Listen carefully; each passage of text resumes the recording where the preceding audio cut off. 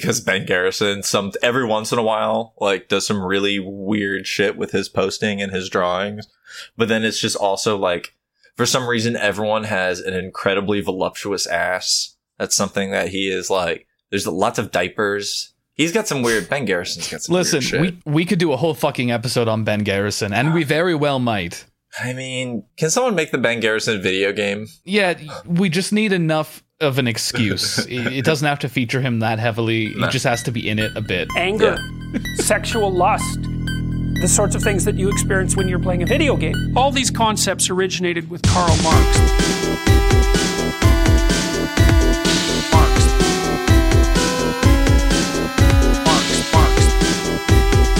Sexual lust. Marx. Hello, you nasty, nasty dogs. You're listening to AGAB. All Gamers Are Bastards, the only podcast about video games. I'm your host, Kay, and with me, as always, is my completely alive, exactly where we left him, co-host, Kyle. How's it going, Kyle?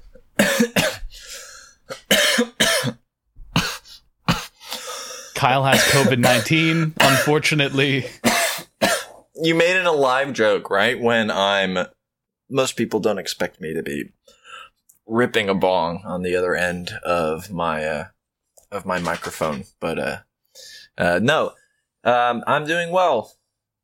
What people need to understand is this podcast is the only video game podcast, but also it's the only podcast that rips fat fucking clouds. Yeah, there's been no podcast that I can specifically think of off the top of my head that often talks about communism, video games, and fat bong rips. We've been on a long road on this podcast. This is episode 500.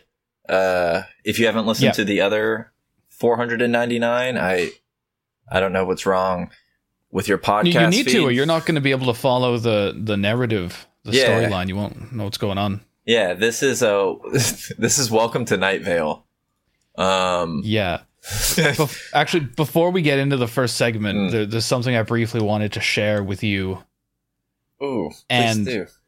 Indeed with all the listeners. Just the past few hours, there's been loads of photos that like journalists have been posting of people from the Trump administration leaving the White House with like valuables.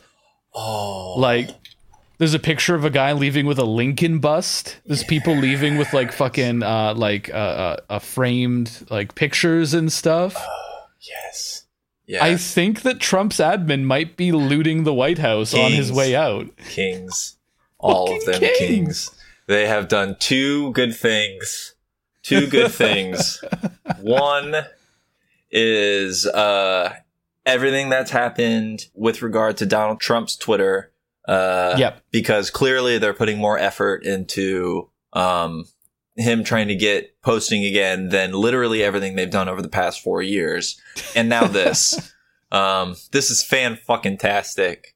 It rules. I hope they take all the fucking copper out of the walls, man. Oh, man. They really will. Like, this is what happens when you let these, like, weird parasitic grifters into your house. They just, like, they're gonna start, like, they're really just, like, we know they're just, like, ripping the TVs out of the wall, and, like, there's just, it's just silverware. They're just gonna get in there, and it's just gonna be a mess of wires and, like, 2 lost aides who still, like, haven't figured out how to get out yet. Like, so good.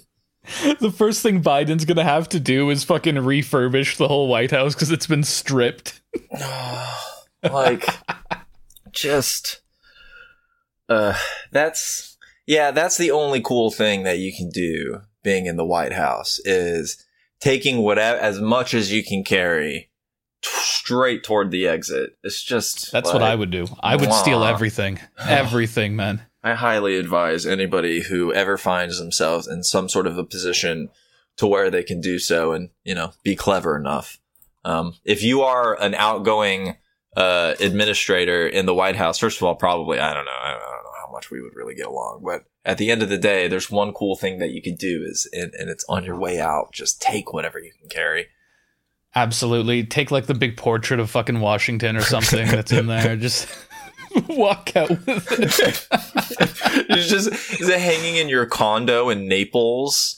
Like, and sorry for all of the cultured listeners, I definitely mean Naples, Florida, on the Gulf Coast of Florida. Like your condo in Palm Beach. Like, it's just like steal a fucking original Norman Rockwell. Because, you know, they have all that American kitschy crap hanging in there right now because the Trump people are in there. So it's just most like debased stuff. And then do that thing to it. You know, when the lady redid the Jesus painting and she kind of made him look like a Lovecraftian ape.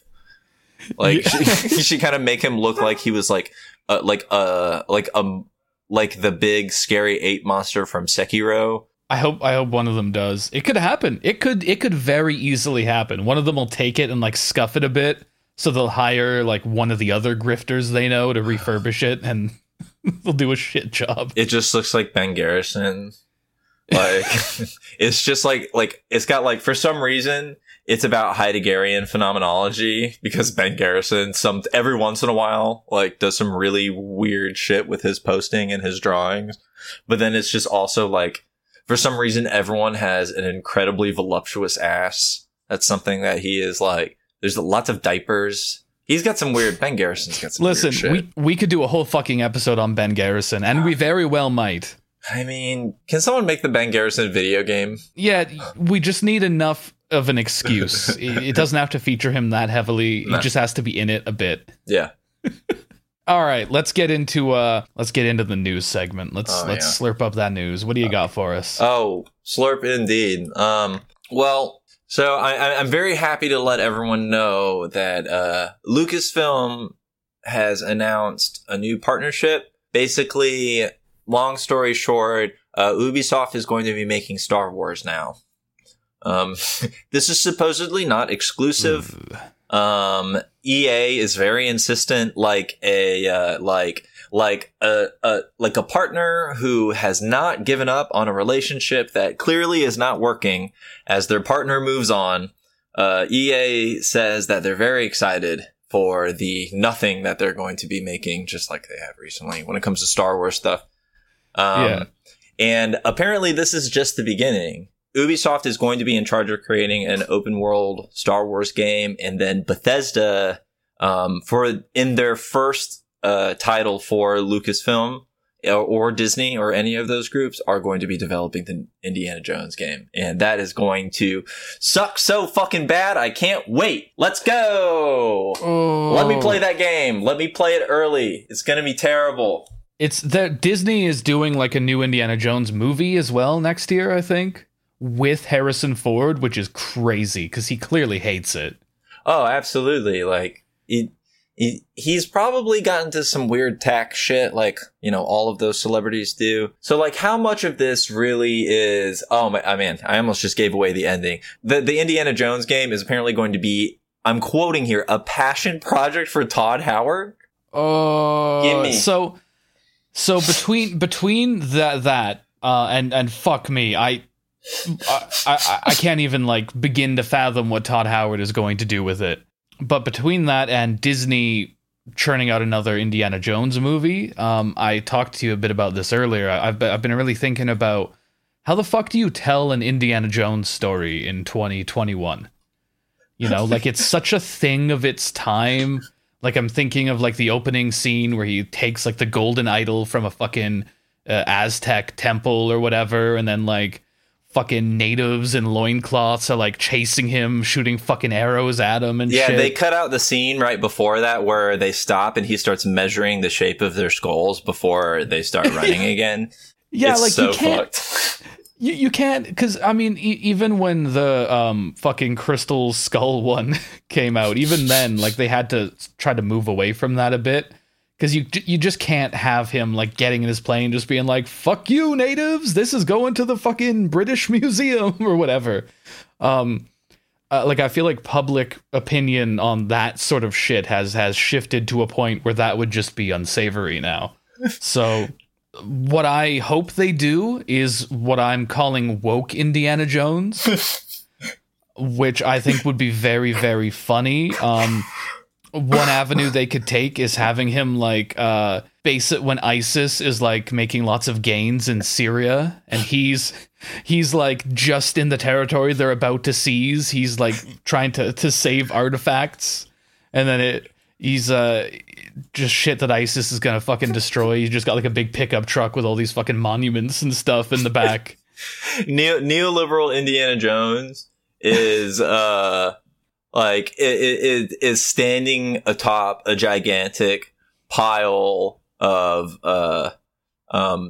antiquities and indigenous artifacts, like a shining beacon into the sky, and just behind him, obscured from view, is a sea of NGO employees shoveling all of those into a gigantic plane that just says USA on the side of it. Or wherever the fuck ever, or the British National Museum, or whatever colonial, like, rotting apparatus, like, colonial core, like, imperial core bullshit, that they want to take it back to. But Woke Indiana Jones is going to, make sure that, he's going to write a very strongly worded letter, to the developer of programming for the country he's in, main public broadcasting channel, to make sure that there's proper gender representation, while he's comedically picking up indigenous people by their ankles and shaking them so all of the stuff falls out of their pockets, and then putting it into a giant sack like he's the fucking Hamburglar, and running off. I think that Woke Indiana Jones is going to be much more revisionist about the history of the series. So like he's gonna save all these artifacts and monuments from ISIS destroying them, and then he's gonna go like return them to like the Syrian government, and they're gonna be like, oh man, thanks for saving, you know, all this like this important shit from our history that they were gonna destroy, and he'll be like, hey man, no problem. That's what I do. That's what I've always done ever since the 80s. Don't check, but that's what I've always been about this and nothing else. This is who I am. This is what I do. Don't look it up. Yeah, I love respecting other cultures' like right to their own like history and artifacts. And I would famously, I would never like pillage for my own profit or fame. Yeah, there's nothing about what I do that's related to what other anthropologists did 100 years ago, which is about doing a colonialism so hard until a bunch of people die, and then taking those people and poking their dead bodies back in Europe to see, you know, how many different muscles we think that they have. Like there's instead Woke Indiana Jones. He's basically going to do, he's going to just make he's going to do municipal projects, but they're all just going to become various highways of death. And and then he's just going to say, you're welcome as he rides off. Fuck, man. This is going to rule. I'm so hyped for this. Yeah. There's I'm excited to sort of explore the psychic gestures of woke neoliberal Indiana Jones. I think it's going to be a really fun project for the podcast. You can see our co-authored publication on the topic in I can't think of a journal even that would the Annual Review of Anthropology. That's one. Oh wait, no. Okay, listen. Here's what he's gonna do. Opening scene. He's gonna be running through that same like Aztec temple or whatever. I don't know who it was supposed to be. I don't know if they specified. It seemed Aztec-y. He's gonna be like putting that same gold idol back, and he's gonna be like, "This belongs in an Aztec temple." And then he's gonna walk out, and all the natives are gonna be there, and they're just gonna high five him as he walks to his plane. Yeah, when it's gonna be the Temple of Doom is just going to be Indiana Jones pointing out all the things that are problematic.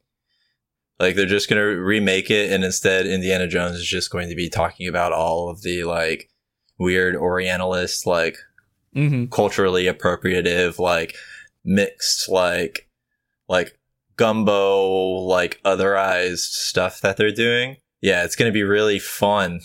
Yeah, and he's gonna do it in that really annoying way that a lot of modern liberal like TV writing is, where they'll have the righteous character just like rant their good and smart politics at the fucking Sorkin's screen. gonna write it. Yeah. Oh, it's gonna be great, everybody. It's gonna be in banana bones. Maybe don't do colonial violence. Maybe this isn't a good look, Chief. Chief, this ain't it. This ain't it. That's the tweet. And then he's gonna have a little sidekick who's gonna be like, actually, you shouldn't say Chief. Wasn't the last time his sidekick was like a grown man? Wasn't it Shia LaBeouf? I think Shia LaBeouf was meant to be like his son. But he was a grown man, because to be fair, Harrison Ford was 1,000 years old at that point, and now he's 2,000 years old. His sidekick is just Liam Neeson. Liam Neeson, his son Liam Neeson. Whatever you say, Indy. Fuck, I want Liam Neeson to just be there, like correcting him on his use of problematic language and stuff. Like, he's woke Liam Neeson. Mr. Jones, we will find this temple, but I would like to advise you on the problematic use of Chief in that previous statement. And then he just fights wolves with like bottles on his hands. While woke Indiana Jones, just teaches indigenous people how to hashtag resist by calling Donald Trump the Orange Man. Oh my God. Oh fuck. They're just gonna tweet the whole movie. It's gonna rule. Okay, listen, viewers, listeners, pod absorbers, keep this woke Indiana Jones bit in the back of your subconscious for the following probably couple of years until the Indiana Jones game comes out, because we'll be revisiting this. Yeah, tweet us your best bits at AGABpod on Twitter. Give us your best woke Indiana Jones, your best neoliberal Indiana Jones. And absolutely. We will be sure to stay on this news, this breaking news, because we are it's reporters. So important. Yes. You need to hear it. Yes. Nothing more important has happened in like years. I think we can all agree on that. Yeah. In the meantime, while we wait for further developments on that breaking news, you want to talk about a fucking video game? I think I would like to talk about a video game. Which video game would you like to talk about? So I wanted to talk about a Final Fantasy. My problem is there's so many of them. I don't know how to choose. I may have a way of persuading you. There's like music coming up in the back, like I'm in a musical and I'm about to start a number. Mm-hmm, and it goes a little something like this. And then I just sing that flute theme music. I'm just gonna do it. Final Fantasy 9 is the name of this game. Final Fantasy 9. That's the game we're gonna talk about. Final Fantasy 9. Thank you. I spent all day talking about, like, writing about epistolary form and, like, fucking Pauline literature and, like, a prescriptive stoic out social consciousness of, like, Pauline literature. And there's nothing I appreciate more than at the end of that day being able to come here and do that awful thing that I just did, because I feel alive again. I mean, that's really what video games are all about, making you feel alive again. Yeah. Rekindling the flame in your marriage that was going out, but now it's burning like a Fire-Rega spell. Yeah. Okay, great. Yeah. So what do you think about Final Fantasy 9? Time to out myself as an old to all the listeners. Someone referred to me today, the other day, as a video essayist in their 20s, which made me laugh very loud. Thank you for that. You're my favorite. I got Final Fantasy 9 when it came out. I was approaching high school age. Believe I was about high school age. I got it close to when it came out, not exactly when.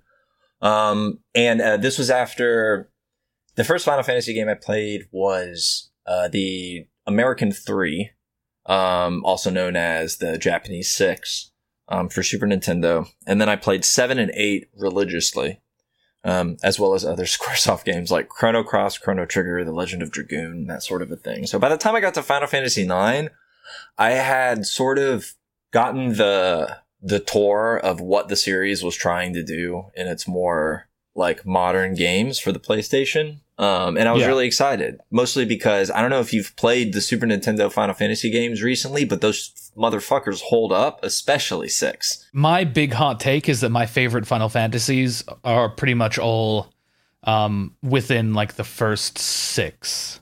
Like I really fucking like 4, 5, and 6. And yeah, that would be a hot take in circles. People who are younger than we are. The thing is, I also played Final Fantasy IX shortly after it came out. I think I'm a bit younger than you because I sure as fuck wasn't near high school age when that came out. But I played it. I got things to say about it. But carry on. I don't want to interrupt you. No, but by all means, I just more than anything, what I think is interesting about 9 is how it is.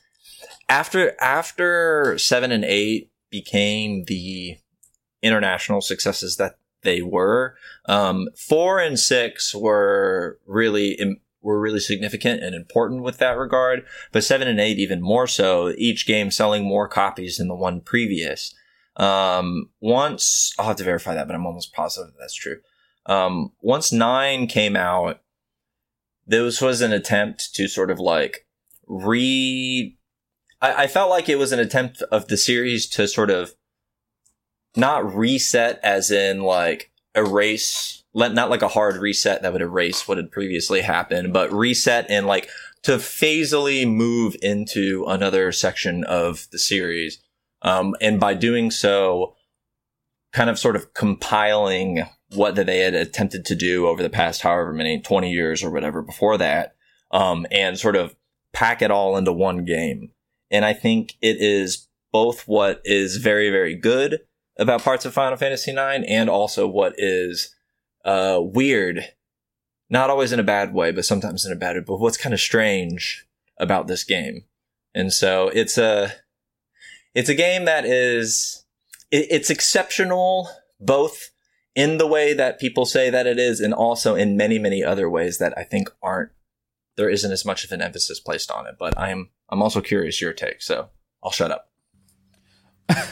All right. Well, it is interesting how it revisits more of like the traditional fantasy of the sort of earlier games, because obviously, 7 and 8 were huge. I loved 7 and 8.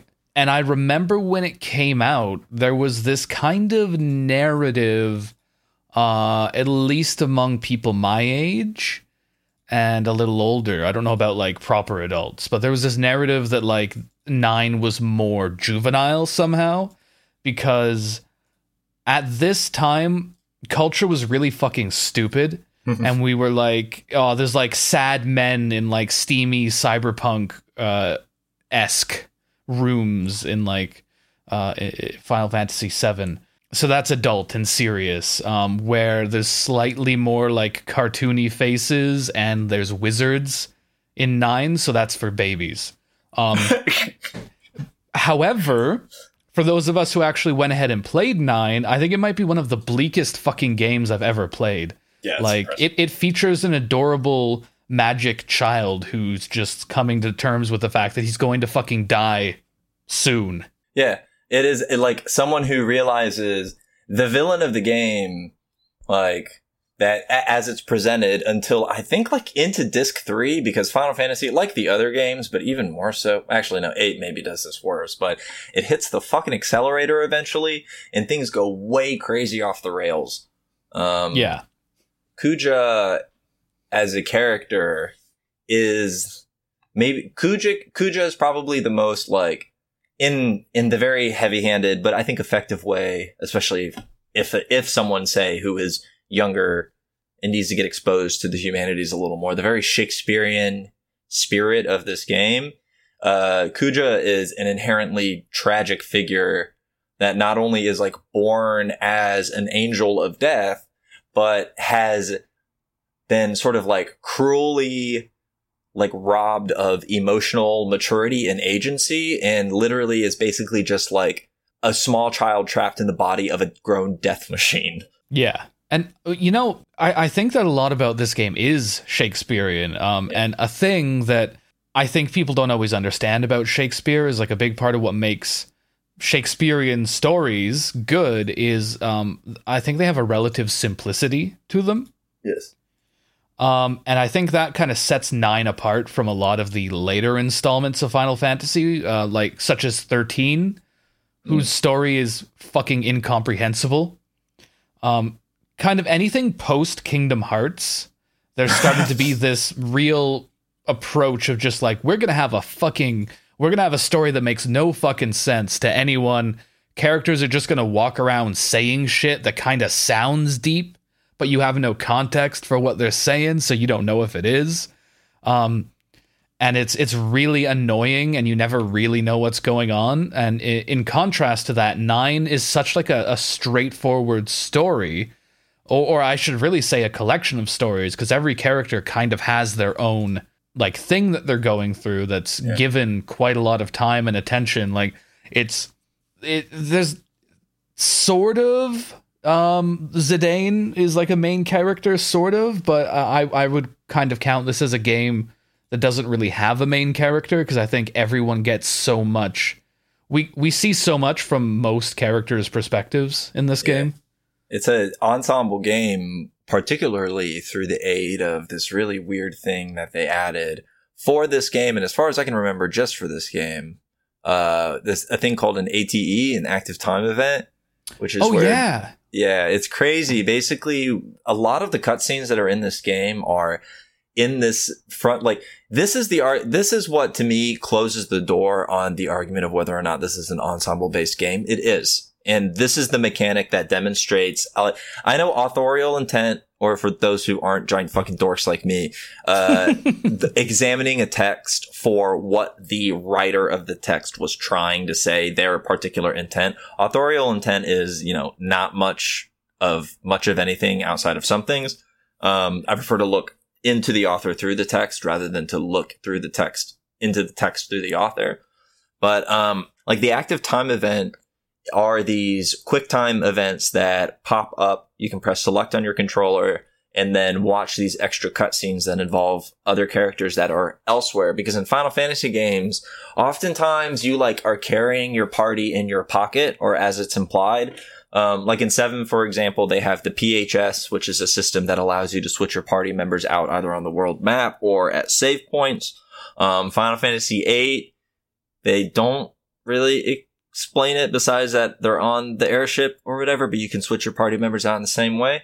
And in 9, it's also sort of just like, if I'm not mistaken, similarly implied that people are just kind of around you. In 7, you literally walk into each other and then the party becomes one person, which is really kind of metal still. I was in 4th grade when I first played that game, and I thought I'm like, you're just carrying everyone around. That's kind of sick. I don't know why, but it's just, I understood that it was a representation, if you will, but you're saying. Yeah, in 9, it definitely does feel more like all the party members are doing something. Like whenever you're in a town, you might be controlling one of them, but often your party will leave. Like you'll enter a city for the first time, your party will empty out, and you'll just be controlling one guy, and then you'll get the active time events, whatever the fuck they're called. That was it. Yeah, and then you'll sort of see what everyone else is doing at the same time, and maybe you'll shift perspective at some point and go control one of them or something. Like the Final Fantasy VII Remake, which I'm sure we'll have an episode on that eventually. It gives you a little taste of that in a way I appreciated. Like you get a little more of an idea, just sort of what everyone is doing in Midgar. Whereas some of like the original Final Fantasy VII and some of the older ones, they do very much just walk inside of you and you don't worry about it too much. You move as one entity and it's very normal. Don't worry about it. Yeah. It makes it feel like a lived-in environment because exactly, you brought it up really well.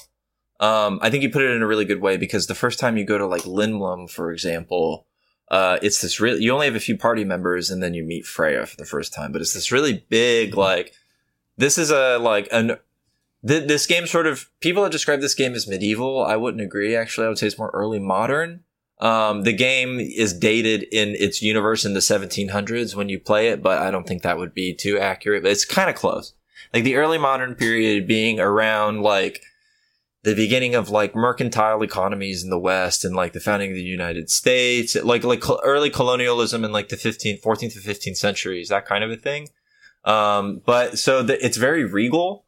I really like the way that they sort of reimagined the early sort of D&D influence on it and the Dragon Quest series in that way. But also just like you're going random places and then you see Steiner, and of course Steiner's talking to the pickle dealer, and the pickle dealer is like, do you want one of these things? And he's like, nah, dude, those things are disgusting. And then what that does, that's a whole running joke about how one of your characters doesn't like pickles. And it comes up a whole bunch of times. That's good story, and very interesting, good storytelling that makes the environment feel lived in and makes the cast feel like it's an ensemble rather than focusing on Squall and Rinoa, or whatever, and not exploring the other characters. And I appreciated that. Yeah, like I can tell you so many things about every character in 9. Like, I can't tell you much about any of the characters in 13. There's nothing to them. Have you played 13? I was just about to say, I have a podcast confession that I know some people know this because I've admitted it on the internet before, but other people don't. I present myself as a gigantic Final Fantasy fan. I am. It's the series of my childhood. Final Fantasy, Dragon Quest, and Pokemon, basically. I have not played a single frame of 13. I've barely even watched a single frame of 13, because I didn't have the console generation that it came out on, and then I just never ended up playing it. I have not. I know that the main character's name is Lightning because one of the games has the word lightning in it, and my sister told me. Lightning is almost cool, but again, there's not a lot to her. There's not a lot to any of these characters. I also missed 13 on consoles. I got like the PC ports. Recently, actually, I played 13 and 13-2, and then I played a bit of Lightning Returns, the third one, like last year. I played them just before I played the 7 remake, which was much, much better. These games they do the Kingdom Hearts thing where everyone walks around acting like what they're saying and what they're doing is like the most important and deep and emotional thing ever, but as a viewer, you're never really sure why. Yeah. Like, they have such a fucking air of importance to everything, and it's just like, I don't really know what's happening. And when I contrast that with 9, because it's such a simple story, like, when the queen starts going around using, like, summons to fucking, like, destroy cities and shit, the gravity of that, I think, is felt in a way that it just isn't when, like, stuff blows up in 13 or whatever, because you don't really know what the fuck's happening. Yeah, and like even within the context of 7, for example, especially with and this is one thing that I thought the 7 remake did incredibly well, which is after the very first mission, which opens up the same way as it does in the first game, it's basically you're doing a domestic eco-terrorism. Again, Final Fantasy VII. I played Final Fantasy VII when I was like 10 years old.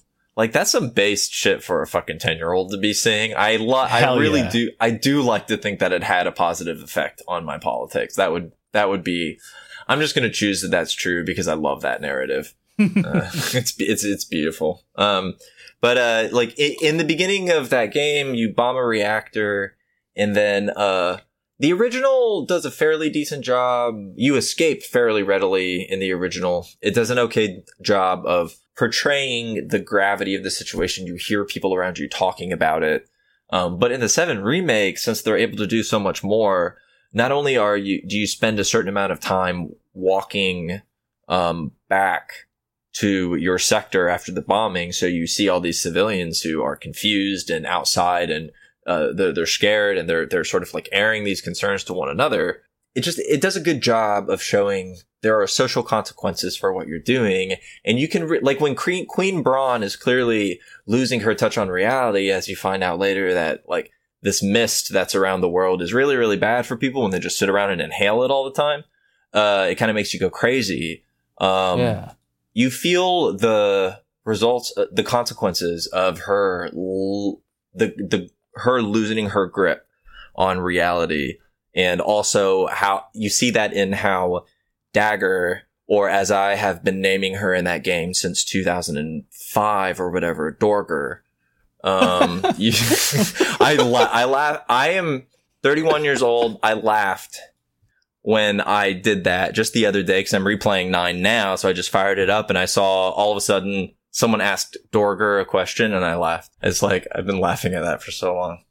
That rules. But yeah, essentially you see in her reaction to her mother, her adopted mother, is a very like clear indicator that there's a line. The social institutions that exist in Final Fantasy IX are like displaying themselves through the individual characters and their isolated narratives, and then those narratives come and intersect on one another along with the grander story. And I think that's a very, very special way to tell a story. I agree, and I'm kind of realizing right now, not to keep going back to 13. This episode isn't about 13, but I'm realizing that a big part of why so many things don't work in 13 is because you hardly ever talk to anyone who isn't in the party. Like, there's no fucking interaction with normal people. And then when you compare that to 9, when you're always in amongst these towns and talking to people, or 7, where you're like walking through fucking all these different areas of Midgar in the wake of the bombing that you do. It's like, that's so important. It's so important to interact with normal people in the world and like get a feel for what the fuck's going on. Because otherwise you're just listening to your party members like complain about their abstract problems for hours, and it's really boring. Yeah, because no one person's problems are that important, even in video games. Yeah, and in 9, because I love the 7 remake, because you get to spend so much fucking time in Midgar. But in 9, what it does that's interesting is you go to a bunch of different towns and you get the different perspectives of these different people and these different like kingdoms or whatever.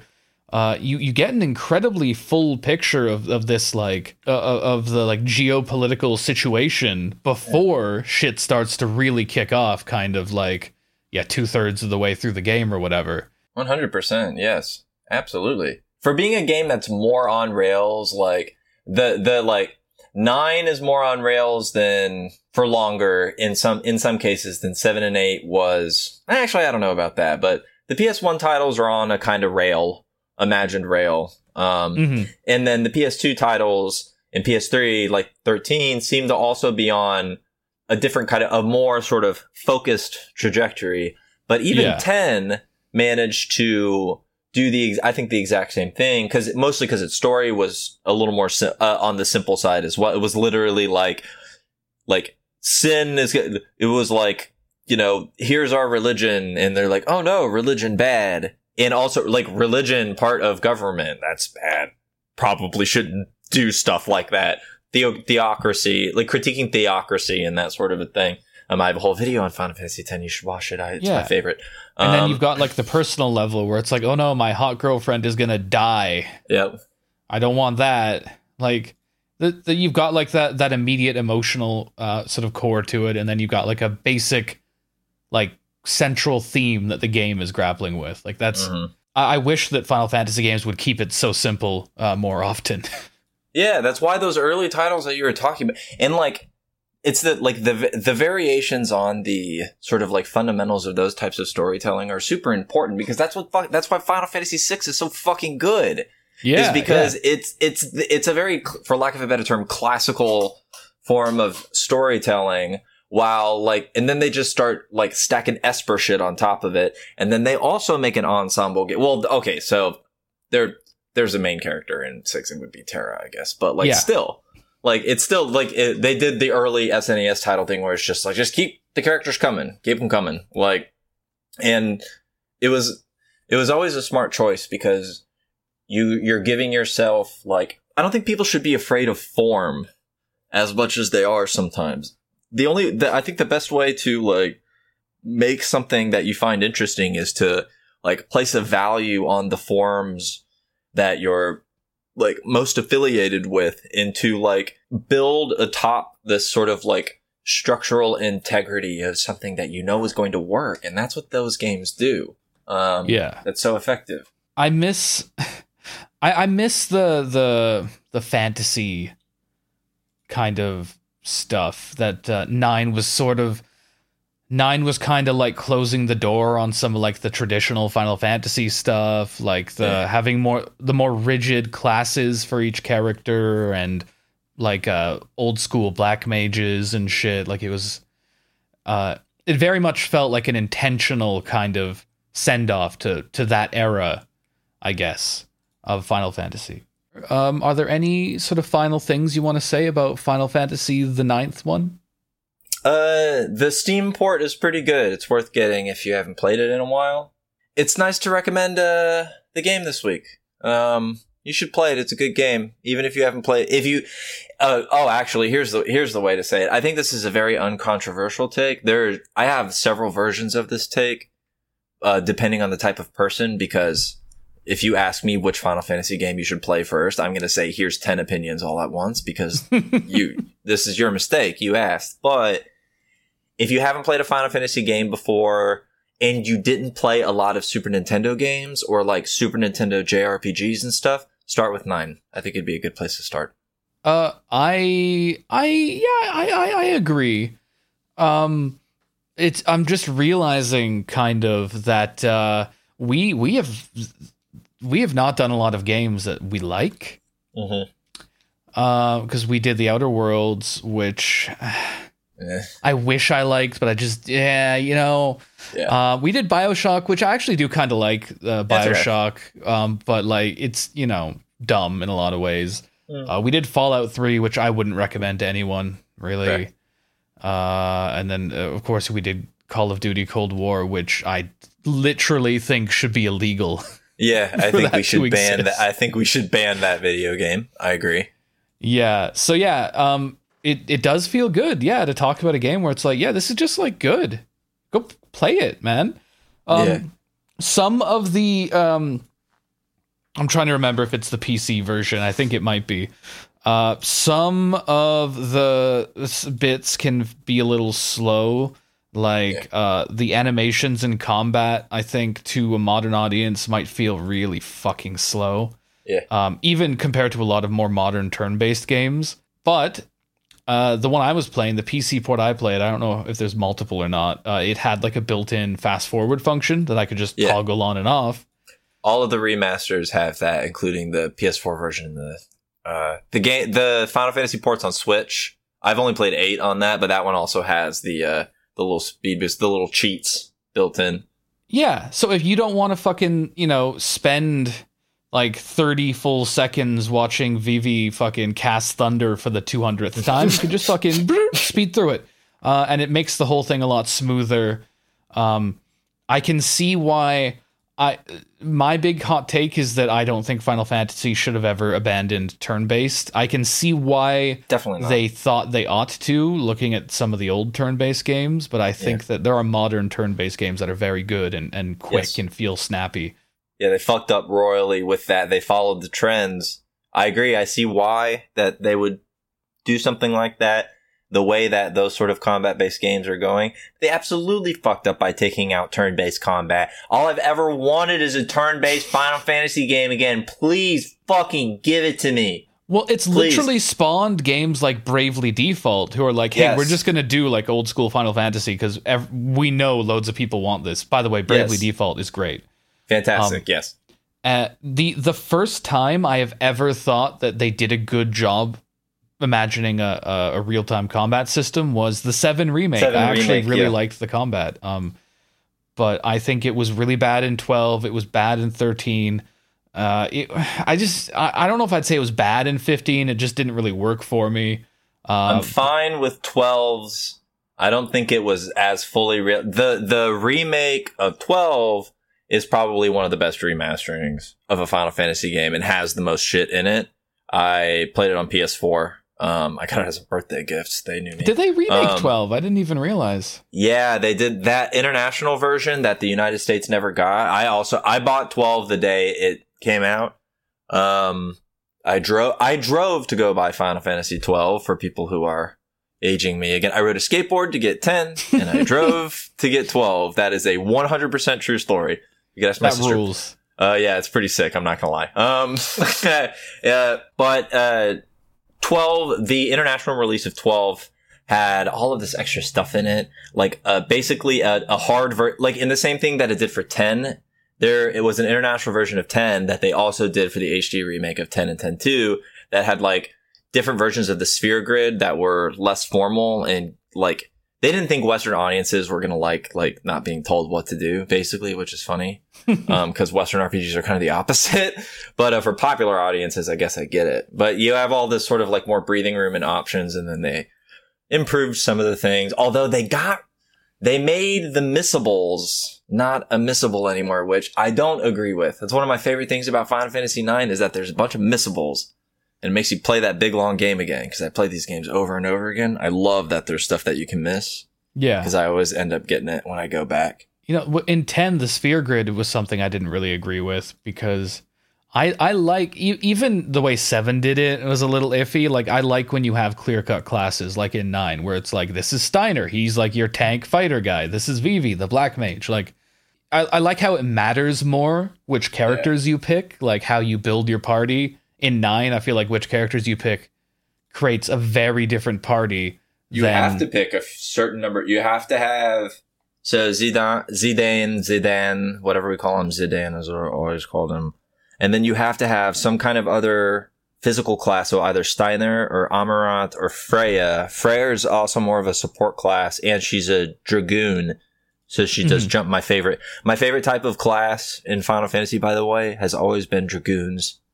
Hey, same. I fucking love Dragoons. Pole users have always basically been my favorite. They jump. I respect it. It's dope as fuck. Yeah, and then you have to have, there's 2 main healers, Aiko and Dagger. You have to have one of them. They also both summon, and so the game builds that into it. So if you forego one, you're not also foregoing summoning. It's like, yeah, I like that. 7, I think, in my personal opinion, I'll say 7 was kind of a nice compromise to that because of the way that they had fixed stats, and it forced you to sort of like work with that. And then the way that equipping magic sort of like made you a magic user only went so far, but there's something special about just like, this is your fighter. He uses fists. This is fighter who used sword. Also, Steiner. Vivi is probably the best character in all of Final Fantasy, is the only hot take I didn't get a chance to say. Agreed. I think absolutely agreed. I adore him. His whole, the most special character. His character arc is fucking brutal in a way that other Final Fantasy games that try to be like moody and deep couldn't even fucking like begin to touch. The airship scene, where the black mages are falling from the, like, whether you're fighting the 3rd Black Waltz, and you're in the air, and then Vivi sees all of the other black mages that in Final Fantasy IX, black mages are these sort of like fabrications that are given life. Every once in a while there's a glitch and they get consciousness and reason, which is remarkable. It's prepare to cry, motherfuckers. It's rough. Like, it's so moving. It's so good. It's a beautiful story. That is a special character. I don't think they've done anything better than, like, you know, like Terra. Terra was a remarkable Final Fantasy character. Maybe the most, Terra from 6. And then Vivi Vivi is a Terra-like character. Someone that Vivi was not centered in the story in the way that Terra was in that game, but like occupied such an enlarged space just because the way that his character made was so remarkable. In closing, I just want to say that it makes me miss those classic aspects of Final Fantasy games, like, you know, the turn-based combat, your structured, like your clearly defined classes. And to just one last time juxtapose it with 13. In 13, they don't even have classes. They have roles that anyone can kind of do most of the roles. And they're just like medic, melee attacker, magic attacker, and then like defender and shit like that. It's just like the army. It's just like you might as well be like playing Call of Duty. Yeah. And the thing is that any character can do most of those roles. Some of them gravitate a little more towards one than the other, but only if you care about being optimal. It's not like it doesn't really matter. And if you look at the characters, like at home, feel free to go Google like Final Fantasy 13 characters and go to images and look at like the cast and like who's a caster, who's like a tanky melee fighter, who's like a fast damage dealer. Like you can't. None of them look like anything. None of them, from looking at them, I don't think you can like see like, oh, they do that. They do that. Like they've done it's bad character design. They all just look like some dudes and ladies from Final Fantasy. Yeah, like if you put, I admitted that I had barely even seen any footage from Final Fantasy 13, being a huge fan of the series. But honestly, if you took the main characters, including the main character, and put them next to a bunch of NPCs from that game, I guarantee you, I would be able to tell only by hair color in some instances, I would imagine. Yeah. No, it's I don't know. And by the way, if you did look at any of those characters and say, oh, they look like they're that type of class, no matter what you said, you're right, because any of them can be anything. So they have no fucking personality mechanically. It sucks. It's a bad game. Play 9 instead. It's really great. Oh, and some characters synergize. Steiner synergizes with Vivi. You can Vivi can cast spells on his sword and shit. It's so fucking cool. I wish they kept doing that. This story because Vivi is the only person that Steiner respects.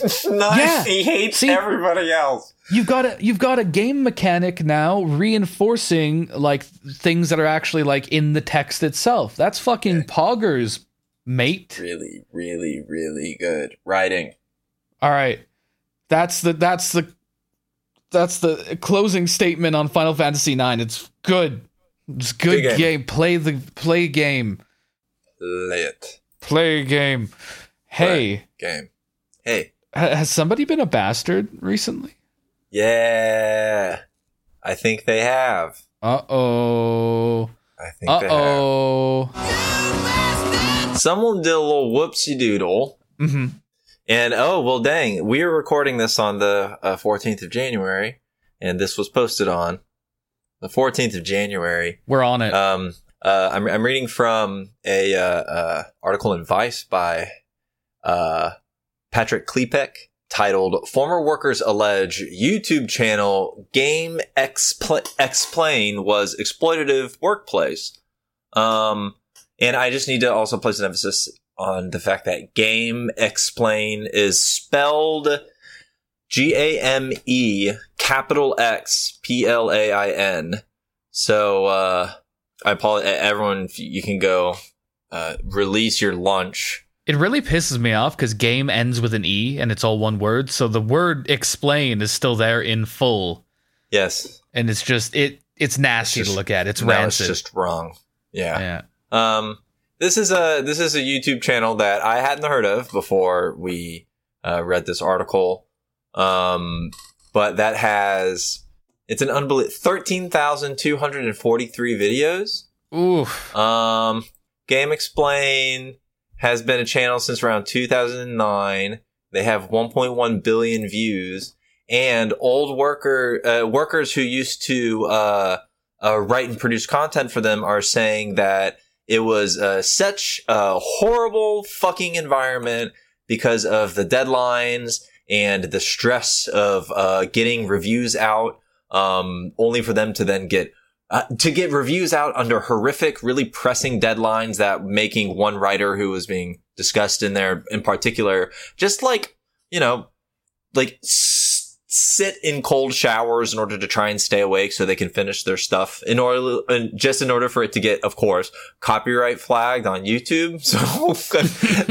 So they basically someone who like stays up full multiple days to try and get a review out for this shitty fucking YouTube channel that is not only not giving them the money, for the amount of work that's going into this, but is also basically making such a horrible environment where you can't possibly make good content under that much stress.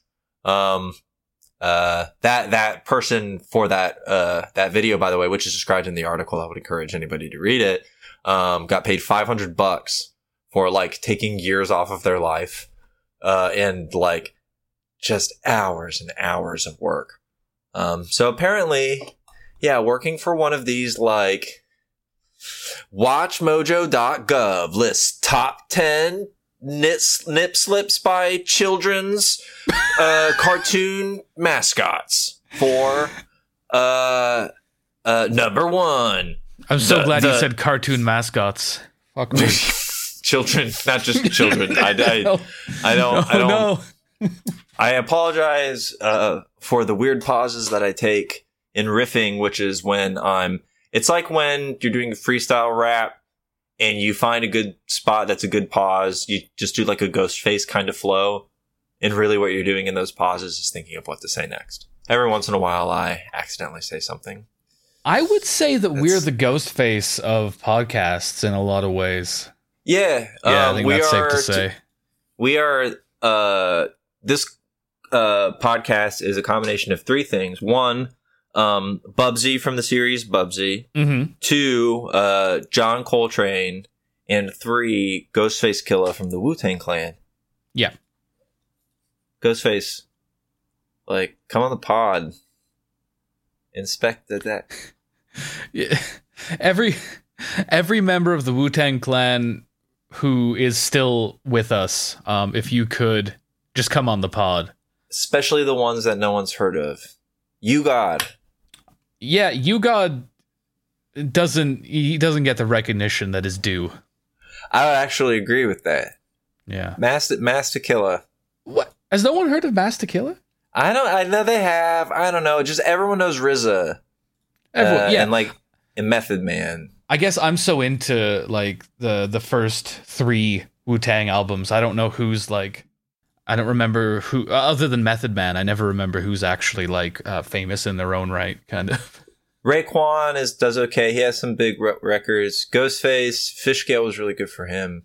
And then ODB, and then, GZA. Yeah, GZA's solo shit is fucking amazing. I always feel like it's a little more obscure, though. I'm not sure. Yeah, I think Liquid Swords is like very notorious and is, the best Wu-Tang solo record. Oh, yeah, it's one of the best fucking hip-hop records, full stop. Ever. It's insane. Yeah. Unbelievable. Welcome back to All Gamers Are Bastards, a podcast only about the Wu-Tang Clan. All Gamers Are Bastards. Ain't nothing to fuck with. It's only...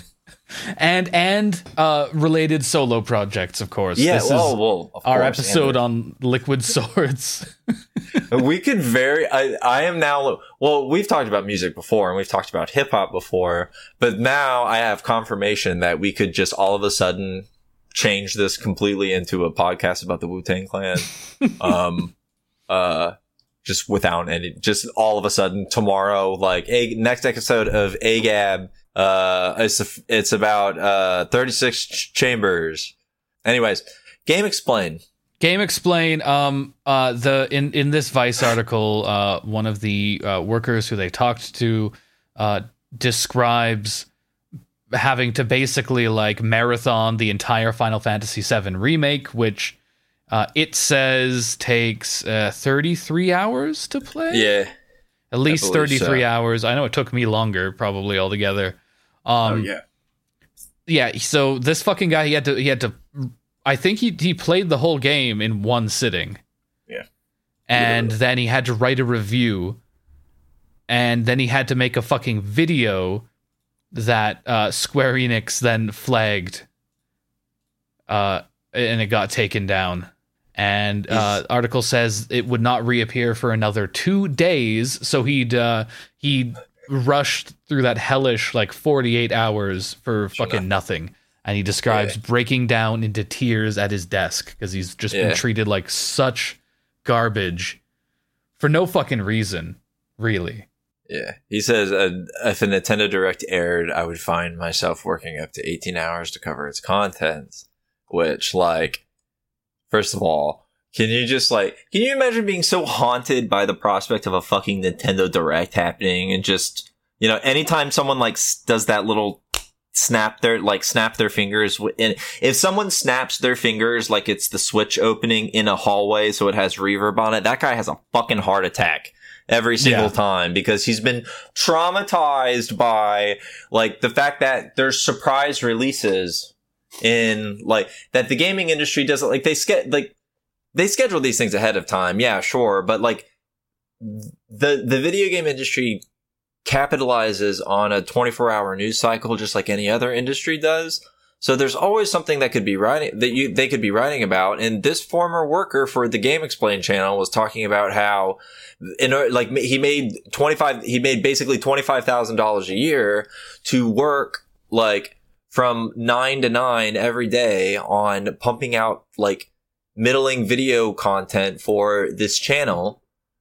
And it's just absolute bullshit. And for all of this is if someone can play an entire Final Fantasy 7, whole Final Fantasy 7 remake in one sitting and then turn around, make any review about it, certainly that person has to be a talented writer and creator who could be making some very, very good reviews should they be treated like a human being and not a human being, but in the 1870s or what the fuck ever, early industrial revolution, this is the floor where the children work because they have small hands and they can fit in the textile machines, which is true, by the way. That's why kids work in textile factories. That's what happens when you just let capitalism do its thing. And also shit like this at fucking Game Explain is also what happens. And this guy is clearly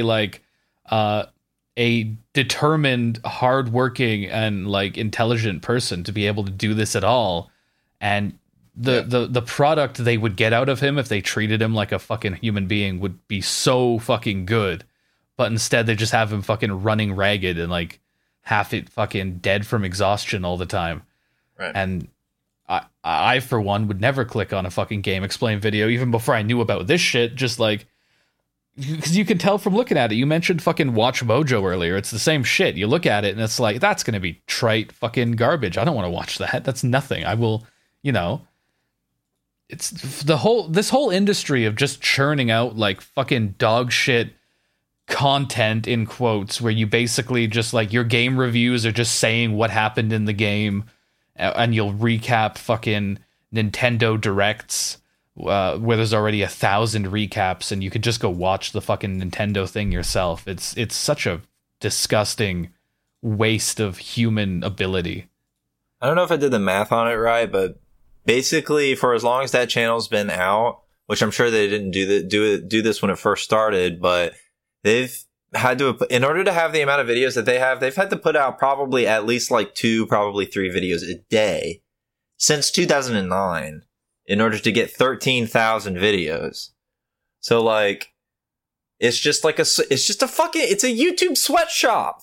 This is a YouTube sweatshop. And they're not, the way that these fucking, West Coast fucking vultures, these, liberal vultures are going to just be able to come in and suck every single ounce from everything that we have is not only because everyone uses their fucking shit, but because they are all of the fucking facade of Facebook and all of these the fucking Zuckerberg 5000 getting dragged in front of Congress and actually having to account for some of the stupid bullshit that he does or whatever. It's all fucking kayfabe. Yeah. They rely way too much on them. They have like, especially in the United States, they have these people by the balls. No one's going to try and break up big tech. They're not doing it. And so they're going to be able to continue to do whatever the fuck they want. And it's going to let any bad boss who gets, 15 grand from their dad as a startup for their Game Axplain channel or whatever, so they can go be a small business tyrant online to abuse these fucking people. It's completely ridiculous. It's fucked. And to this week's Bastard of the Week, GameXplain, fuck you. Oh, fuck you. Come on. You're such an asshole. Eat shit. Like, who does this? Who does this? For GameXplain? Like, come on. This person also, they own a Tasty Freeze and a tropical smoothie too. Why don't you go fucking torture those teenagers? And like, instead of like also having to like bring your like noxious, like monstrous behavior to online people too. Just leave us alone. Leave gamers alone. Gamers have been through enough. All right, well, we've gone pretty long. Let's do plugs and wrap this up. You can follow me at Labor Kyle on everything. I make stuff that'll be out eventually. There's my plug. All right. You can follow me. I'm KN Skittles on everything. You got your Twitter, your YouTube, fucking Twitch. I do it all, baby. You got your YouTubes. You got your Twitches. What do you want? I got your Twitch. I got your YouTubes. Gabagool. I got your Gabagools. What do you want? We are, in fact, walking here, by the way, as a podcast. We are. Yeah. I just want to confirm that we're walking here. We always walk while we record. Don't try to sort of like intercept our path in any way. We'll become very irate about it. We have like library carts with like PCs and recording equipment, just like walking around our buildings.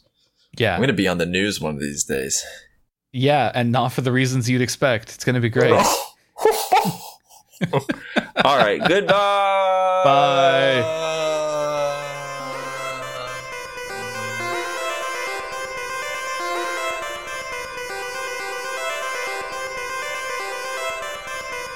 All gamers are bastards.